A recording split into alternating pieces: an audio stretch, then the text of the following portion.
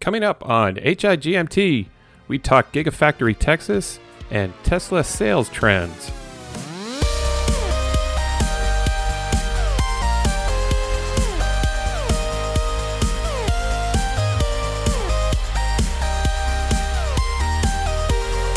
Welcome to How I Got My Tesla, the podcast of indeterminate length for Saturday, August 8th, 2020, episode 2. In Ottawa, Ontario, I'm Matt Wilson. Let's start off with 5 Tesla things you should know. Cybertruck 2?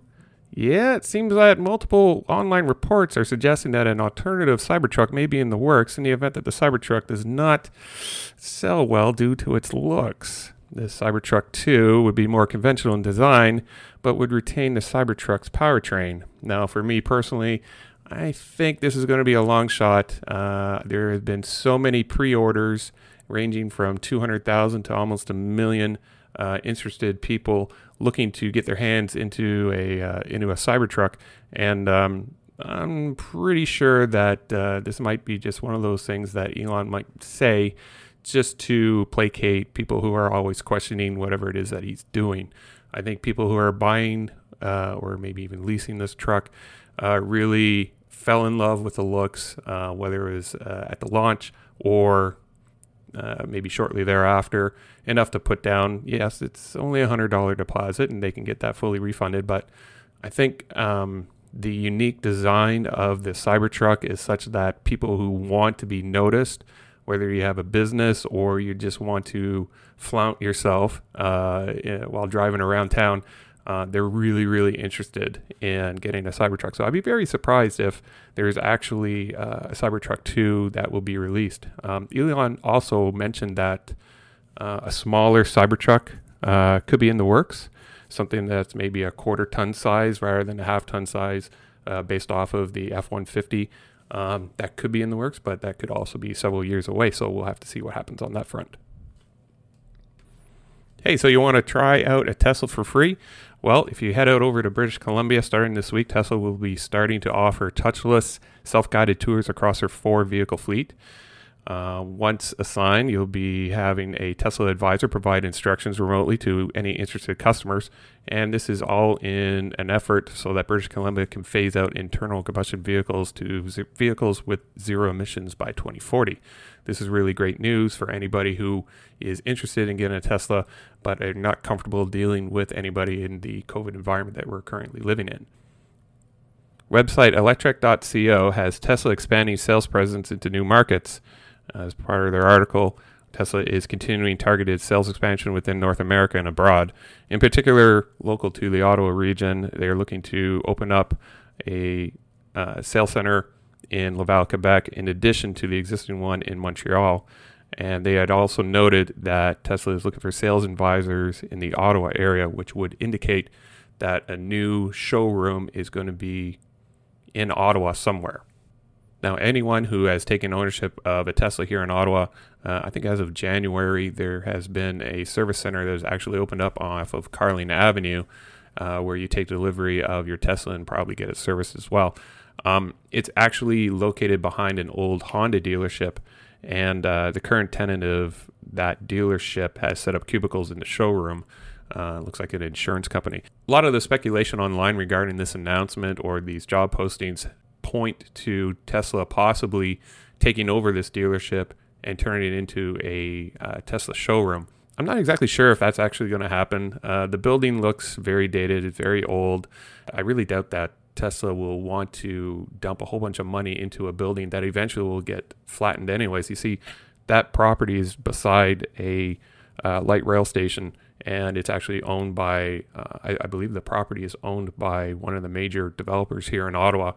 And I'm pretty sure with all the development that's going on there, that developer is more interested in turning that parcel of land into maybe a 30, 40, 50-story high-rise residential building rather than leaving it as a Tesla showroom. So I'm going to keep an eye out in the event that the current tenant vacates the building and it looks like Tesla's going to be moving in. But I really do think that Tesla will probably look for another location or another building where that is a little bit newer rather than taking on a building that is probably over 30, maybe even 40 years old with all sorts of internal issues. Website Teslarati.com has pegged the Tesla Model 3 as being the fastest selling second-hand car in the United States. As part of their article, they engaged with car search engine iSeeCars.com and took a look at over 9 million car transactions for used vehicles between 2015 and 2019 model year, whereas the average vehicle would sell within around 69 days. A Tesla Model 3 would be sold in about 29 days. Comparatively, when you're looking at a Tesla Model X, that'll be listed for 47 days, and a Model S would be listed for 51 days before actually being bought. This article is really great for both the purchaser and the prospective buyer. It shows that if you're looking to offload, whether it be a Tesla of any model, the chances of it being sold rather quickly, especially if it's a Model 3, you're going to have really great success versus maybe an internal combustion counterpart. And it's also great news for prospective buyers who may not be able to afford an electric vehicle but still want to make that switch. They can possibly pick up one rather quickly on the used car market. And finally, if you ever find yourself lost in a sea of Teslas and you're not exactly sure which one is yours, and you find yourself reaching for your remote, you might be in for some good news, particularly if you're in China. Tesla is now offering a wrapping service to change the color of your vehicle from the standard 5 colors that they are offering to an unknown amount of colors. I'm not exactly sure how many colors they are available, but I'll provide a link to the electric.co article in my show notes. So let's talk Gigafactory Texas. As most of you already know, Tesla finalized the purchase of 21 acres of land just outside of Austin. The acreage is about 5 minutes away from the international airport and about 15 minutes away from downtown Austin. I did some quick calculations, and to buy 2,100 acres in Ottawa would cost Tesla about $500 million US. So they got a really good deal down in Texas to buy 2,100 acres for only $5 million. Now, when you look at the property that was actually purchased, it's comprised of several parcels of land, and it straddles one of the major toll highways. I think it's Texas Highway 130.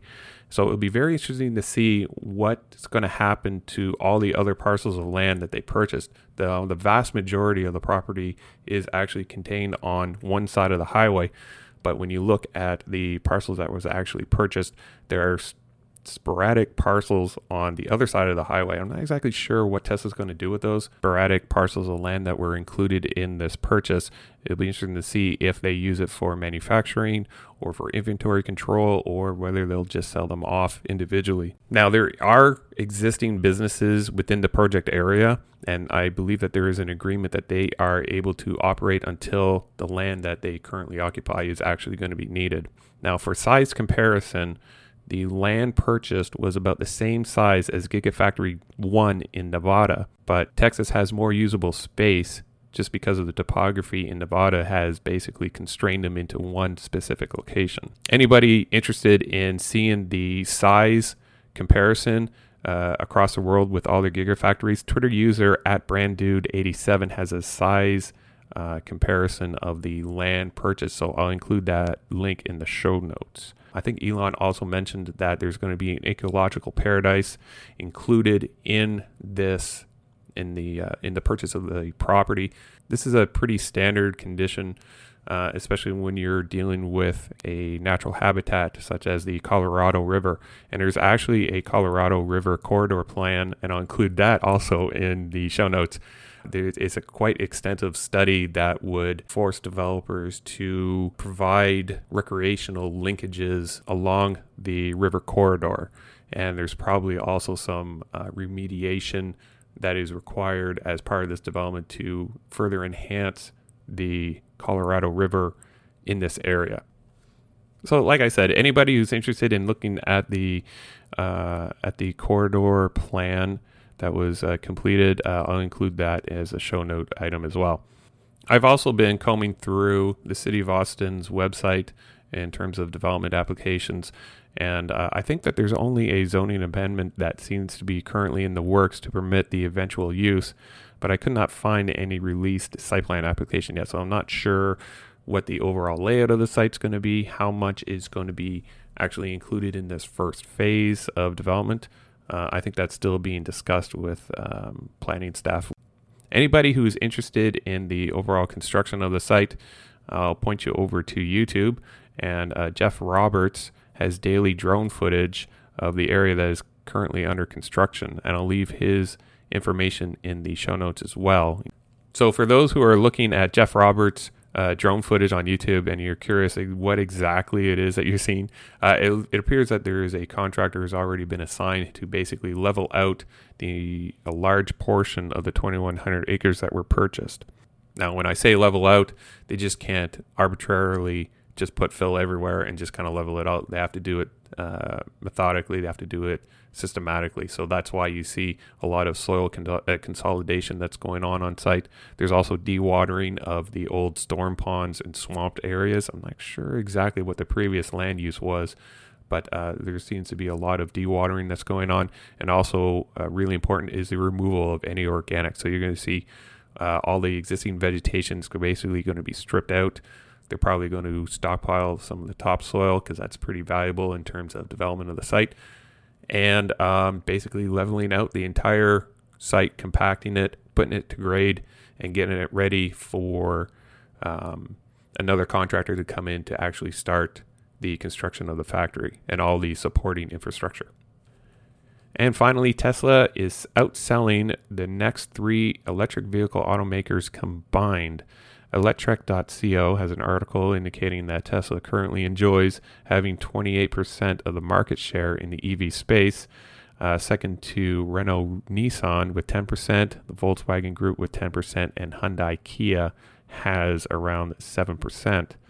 With more conventional automakers basically dipping their toes into the EV space, these numbers will probably most likely change. But will consumers be satisfied with the conventional EV look and the sales experience, or will they be looking for something completely different from Tesla?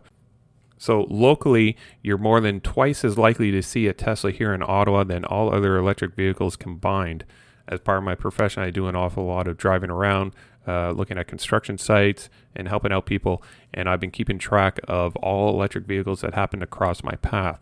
And Teslas are by far more prevalent than any other electric vehicle here in town. That includes your Chevy Bolts, your Nissan Leafs, Kia Niro, Kia Soul, your Ford Mach-E, Hyundai Ioniqs, Hyundai Konas, BMW i3s, and BMW i8s.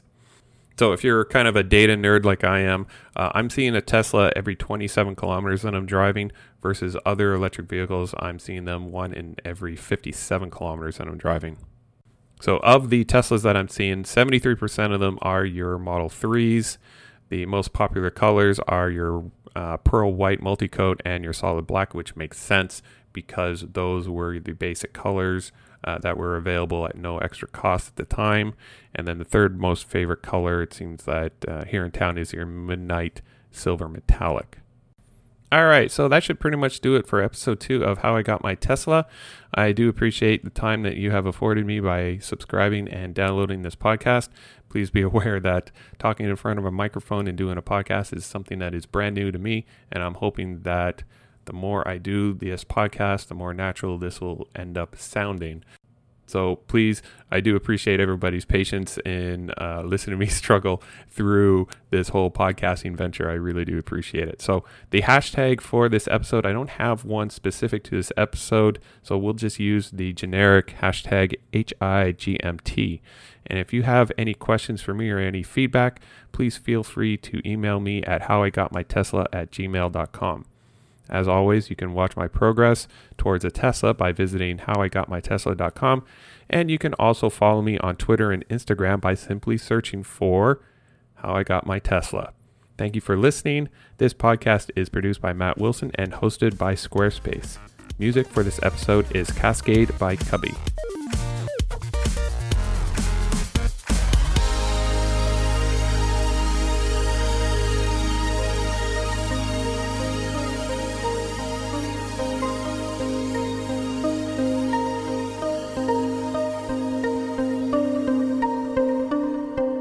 All right, so that should pretty much do it for episode 2 of How I Got My Tesla. Is that my website?